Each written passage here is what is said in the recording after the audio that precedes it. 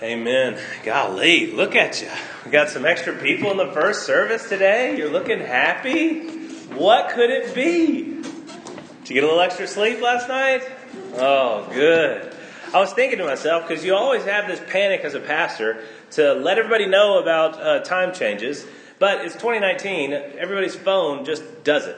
And your alarm happens through your phone. So it's possible that if you didn't know, you just woke up this morning and you didn't know that you got an extra hour of sleep and you feel fantastic and you didn't know why. Well, it shows. You look great. This morning we did setup and I could just tell everybody's peppy. Some guys got here early and things are done. And wow, you don't feel like you're having to push as hard to get everybody going. Maybe that's a lesson to us, though, that we could maybe put a little extra time into our Saturday night sleep schedule so Sunday's a little bit better. Maybe. On other Sundays, maybe. Does that sound a little preachy? Well, my name's Ben. I'm the preaching pastor here at Hope Church. And I am glad that you're here. Today we're going to be in 1 John chapter 2. You can open your Bibles to there. You can turn or tap your way there. If you don't have a copy of the Scripture, we'd love to give you a copy. And please don't panic. We'll have those words on the screen for you. The last several weeks we've been going through a series called Certainty that we're going to try and understand the main message of the book of 1 John, small book in the New Testament, written by one of the guys who was with Jesus from the beginning, the Apostle John, also wrote the Gospel of John, also wrote the book of Revelation, and these three other epistles, these letters that John wrote to churches where he is helping them to address situations that are coming up. And just because humanity is humanity, even though it's been 2,000 years, we can feel with some level of poignancy, some level of sensitivity, the same issues that they had then now. The issues that they had then was a question of certainty. How do you know in the midst of so many different beliefs, in the midst of so many different options, how do you know even when leadership says to you, we have a new revelation? That was what was happening at the time. These people were saying, we have a new knowledge. We have a secret teaching. And you must follow us from what we have believed to now what is new. John had to lead the church. Think about what that would be like on a Sunday morning. Some of you are new to Hope Church, and that's great. But some of you have been here for a long time. And for some of you, there has been a level of credibility built up from the pastors at Hope Church. What would it do to your faith if you came here one morning and we said, guys, listen.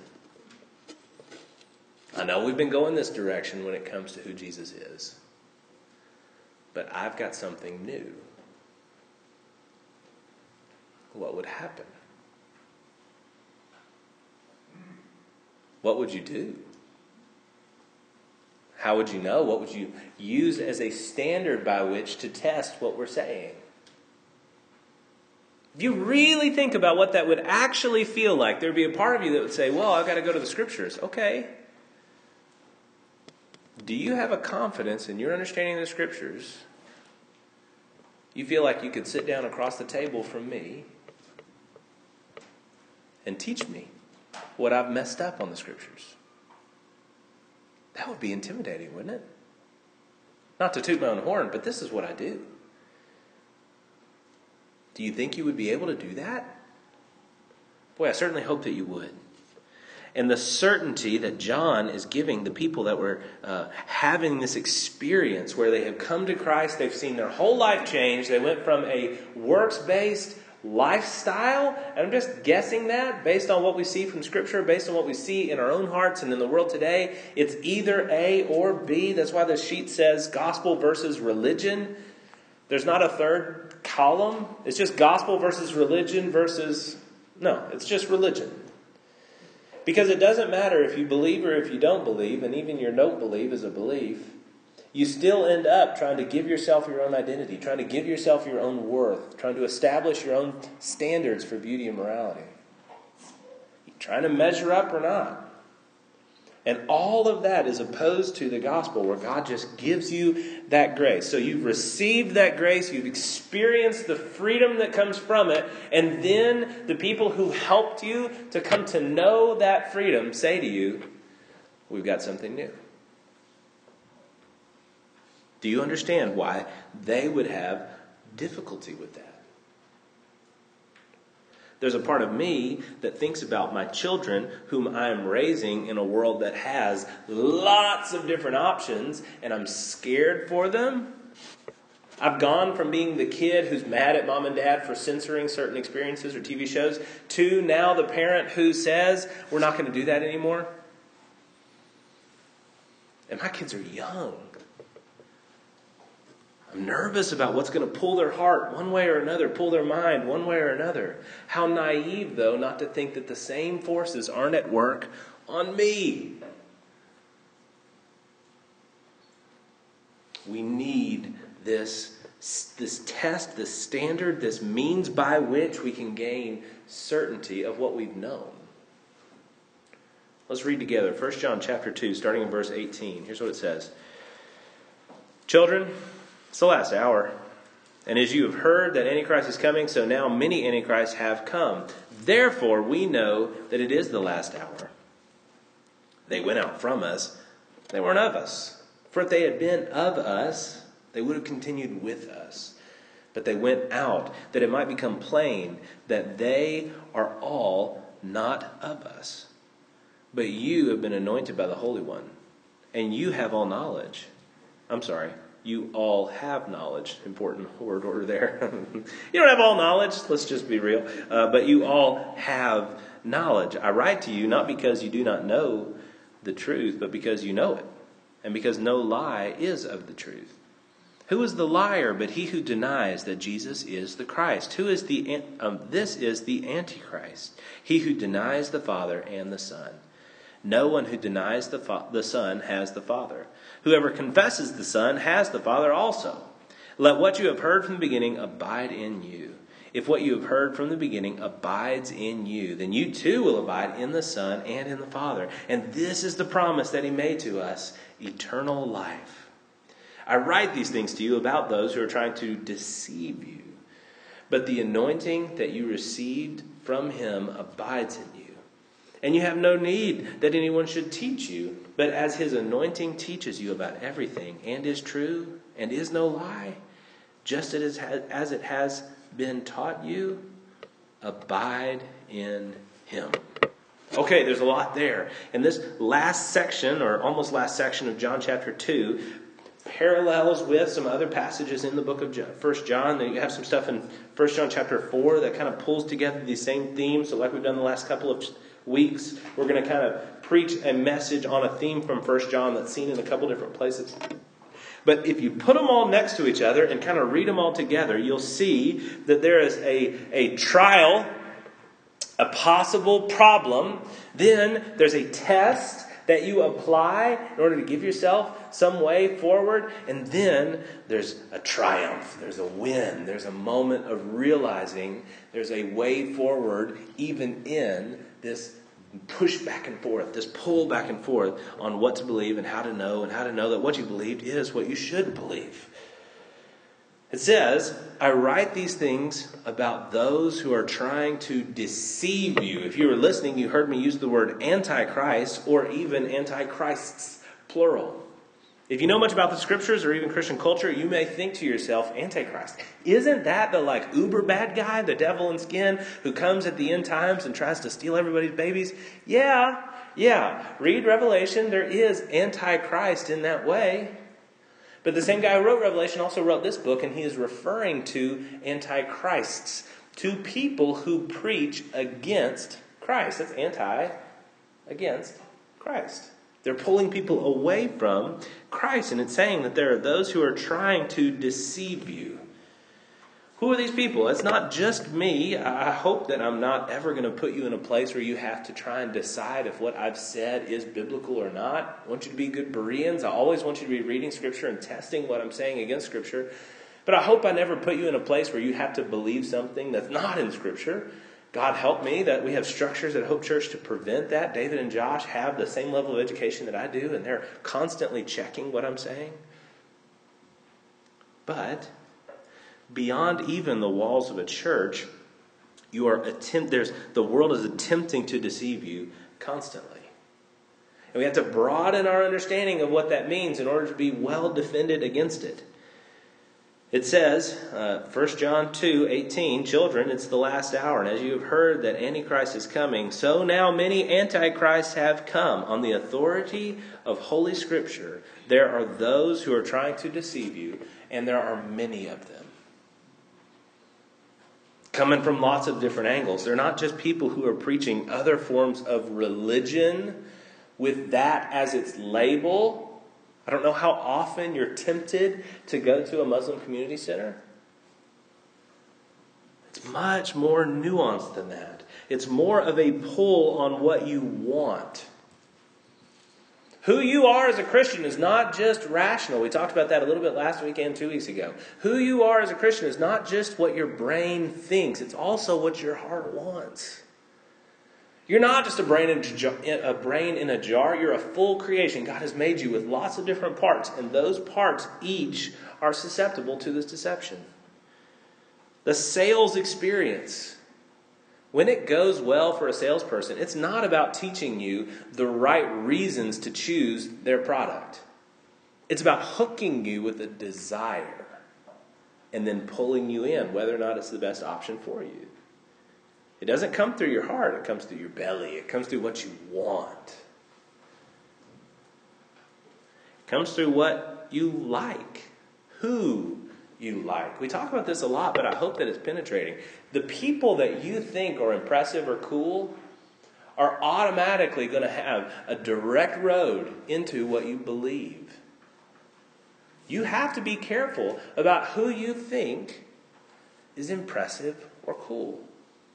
The people that you like and the people that you admire are going to have a tremendous amount of influence on your heart. It's easy to think about that with your children. You can watch these internet people, these YouTube stars, these people that have these whole gigantic following, and it's through some sort of new media, and you're not really sure how your kid even heard about it, but now they're really into it, and you can just see that if that kid, that little internet personality said jump, your kid would say how high. And it's not through reason, it's through admiration. And of course, we are often pulled by those we love. I hold on to this as an encouraging thing that I can teach my kids one thing or another, but you have to realize that the people who have spoken into your life from the beginning, the people whose loins from which you have sprung, because that's where you're from and because you know that about them, whether it's biological or adoption parents, you have these deep-set foundations from what they taught you, whether it was true or false. Whatever your mother said at some point, that's going to fall down deep into your soul. And if it's true, praise God. If it's not, though, well, you got a lot of work to do. And of course, lastly, and I would put it last on this list, is just what you think. Objectively hard reason. We're not very good at that anymore. We're much more concerned with what's trendy than what's reasonable.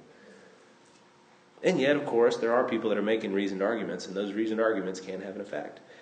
So, when all of these different pulls are coming, how do you test? These trials, when these trials come against your heart and against your mind and start to pull you away from what you have been given in Christ, how do you test them? Well, it says it right there in verse 22. Who is the liar but he who denies that Jesus is the Christ?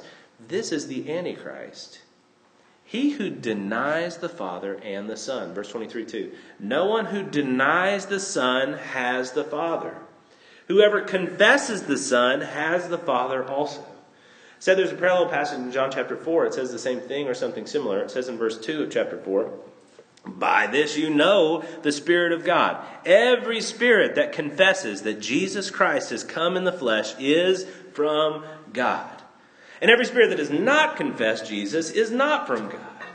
This is the spirit of the Antichrist, which you have heard was coming and now is in the world already. What he's saying is the way that you're going to test this stuff is to hold them up to the Jesus that you have had presented to you in Scripture.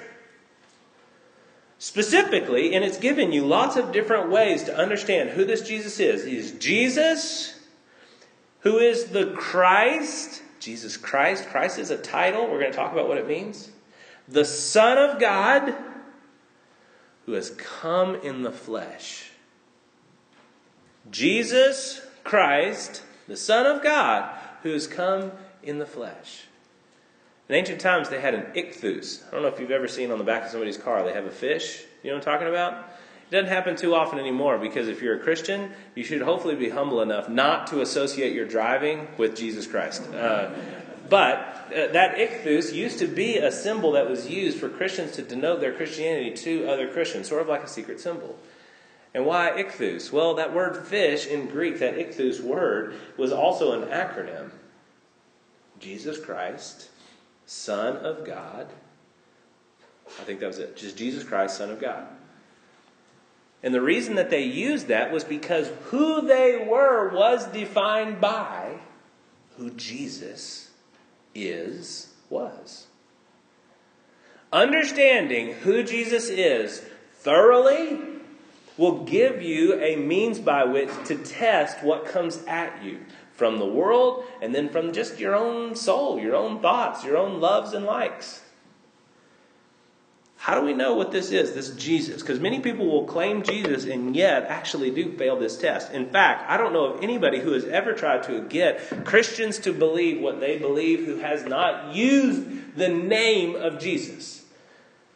Go all the way back, centuries and centuries and centuries, all the way back to the beginning. Nobody has tried to derail Christianity who has not attempted to use Jesus' name to do it. So it's not just the literal name of Jesus that we use as a test. It is who this Jesus is according to Scripture.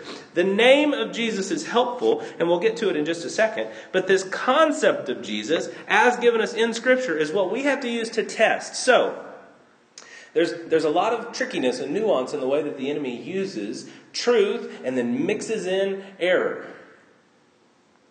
So we have to be careful, and you have to think about who this Jesus is on all these different fronts and continue to learn about him so that your test will get that much more efficient.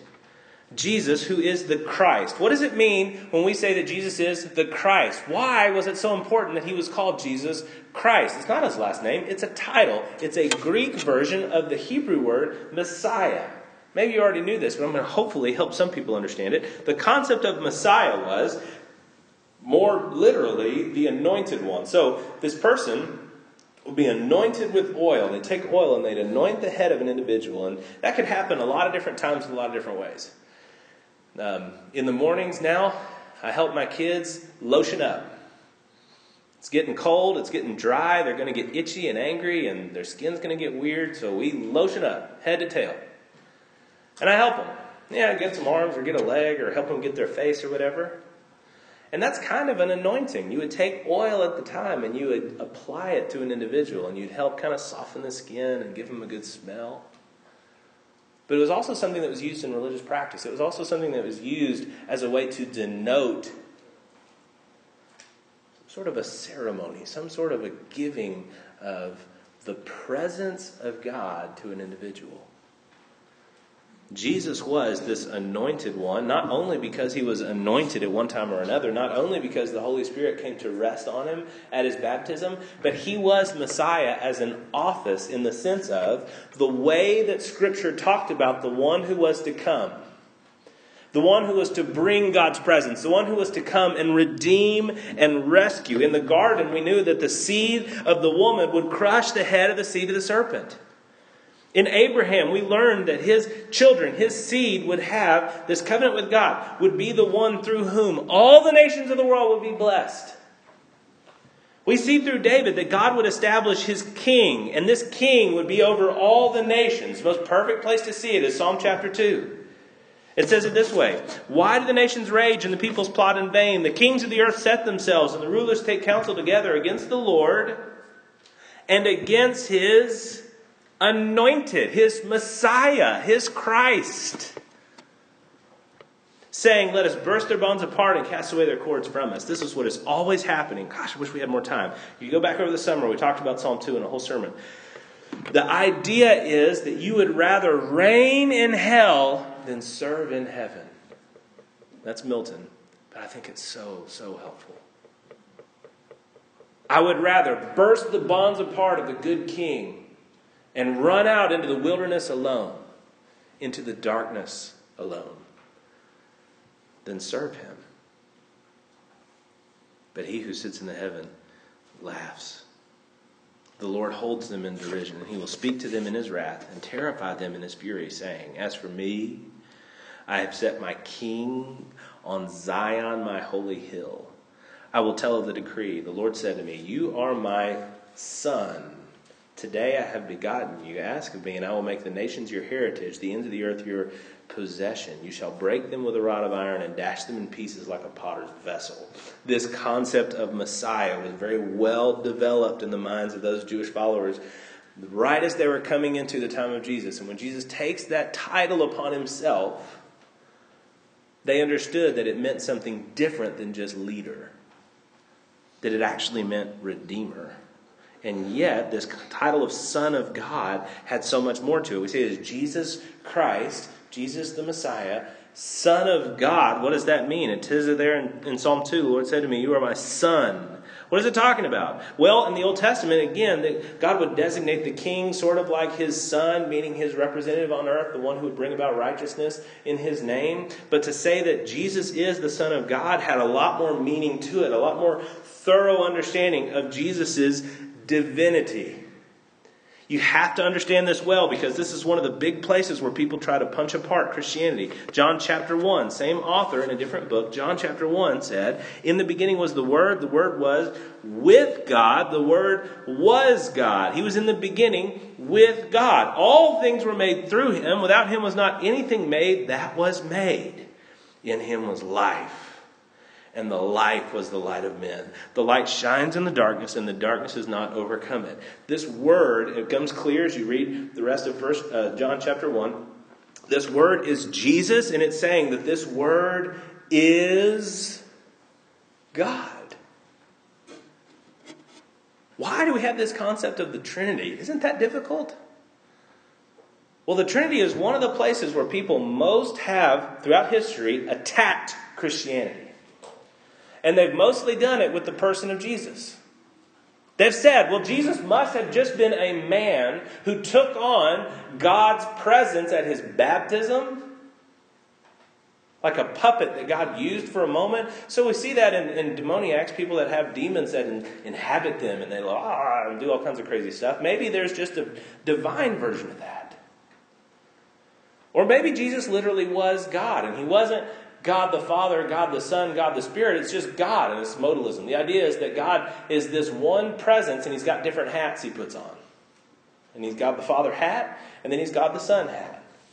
If you ever see a one-man show, sometimes they'll do that, where they'll put on makeup for two different characters, and so they'll talk. One person have one person talk, and then they'll have the other person respond. And then they'll have that person talk again, and then the other person will respond again. And that's just because they've got makeup on two different sides. Do you get that? Modalism. That he's either the Father or he's the Son. What we have taught here, though, is something other than that, something bigger than that, and something so much greater than that, which is that Jesus is co-eternal. He is God, one, yet he's a different person from God. I'm not saying you have to fully understand that, but I am saying that understanding the facts of that will be a test by which you can understand, is this other faith that I'm having proclaimed to me real? He is the Son of God, but he's also a man. He came in the flesh, the Son of Man. Jesus always calls himself in Scripture the Son of Man. It's interesting. You would think he would always be parroting his divinity, but he's parroting. He's always parading and trumpeting out his humanity. We say that we have one God as one in nature with three persons. But the person of Jesus, we say, has two natures, both divine and now human. He took that upon himself. The greater can always do that. We can't become God, but God can become man. And then his very name, Jesus. It says in Matthew 1:21, she will bear a son, and you shall call his name. This is an angel telling Mary, you shall call his name Jesus. For he will save his people from their sins. And again, in the Greek and then the English, there's part of me that's like, okay, but why is it Jesus though? But in the Hebrew, you would get it because that word Jesus comes from the word Joshua, this ancient Hebrew word for to save. Jesus' name literally was Savior. And it was a name that was used a lot, and we say Jesus, but Jude and Joshua and all these different names kind of have that same root, and the way that they conjugate words, it's all different. But we use the name Jesus instead of any of those others because we want to hold to what this angel is declaring there. His name is important because his office is declared by his name. He will save his people. Now, if that is Jesus, and you know of that Jesus, then it's possible, theoretically, for you to take different faiths and say whether or not they are Christianity. But that's not really what we're talking about, is it? This isn't a class in comparative religion. This is supposed to be a first aid kit in your movement from where you are to heaven someday. How do we triumph?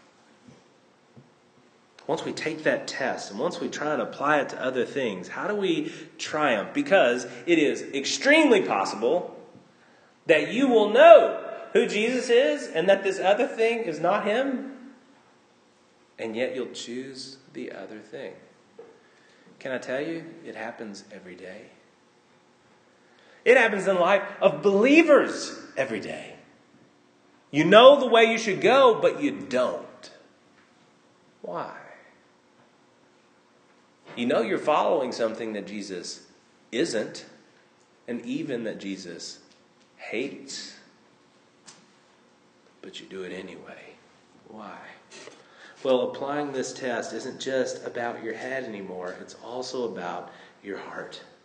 It says in 2:27, the anointing, 27 and, just 27. The anointing that you received from him abides in you. The anointing that Jesus received is now on you. Not because you're him or because you deserve it, but because you're found in him. It's the concept of Christian salvation. It's not just that you just do a little bit more, that you work a little bit harder, that he's giving you a ladder you're going to slowly start to climb, but instead, the hard break between religion and gospel, instead that he has done it for you. You receive it by faith, and it's declaring. This is a good news declaration moment. John is declaring that anointing of God's presence, that anointing of God's favor that is put on Jesus is also put on you.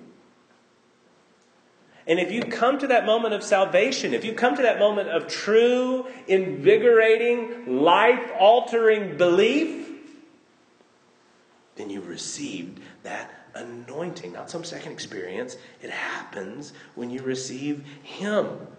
It says in Ephesians, he anoints us with the Holy Spirit. He seals us with the Holy Spirit. He continues, abides in you.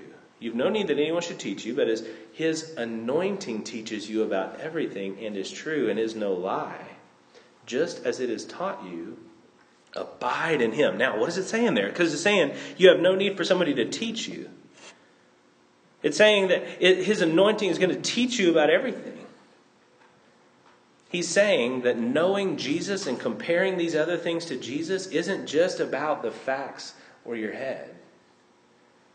It's about knowing Jesus so well that you can tell the imposter immediately.